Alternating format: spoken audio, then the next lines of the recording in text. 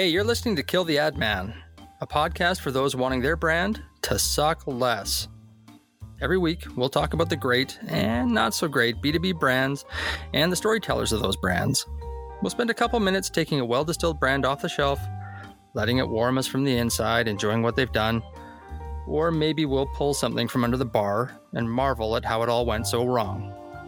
On occasion, we'll talk about news and things going on in the world of branding as well. Yeah, we've got opinions, but they're respectful, and they're meant to get you thinking about your brand and how well it's been distilled. Because guess what? Your brand is your most valuable asset, and it probably needs more attention than you're giving it. Kill the Ad Man is produced by Reeboks, a B2B brand distillery. What's a brand distillery, you ask? We're a firm that works with companies to get to the essence of what makes them unique and valued. No platitudes and no useless ad men. So, if you want your brand to suck less, make sure to subscribe and follow Kill the Ad Man on your platform of choice. Keep an eye on killtheadman.com as well. We'll have all our episodes archived there, as well as some additional information from each episode. Thanks for listening, and cheers to well-distilled brands.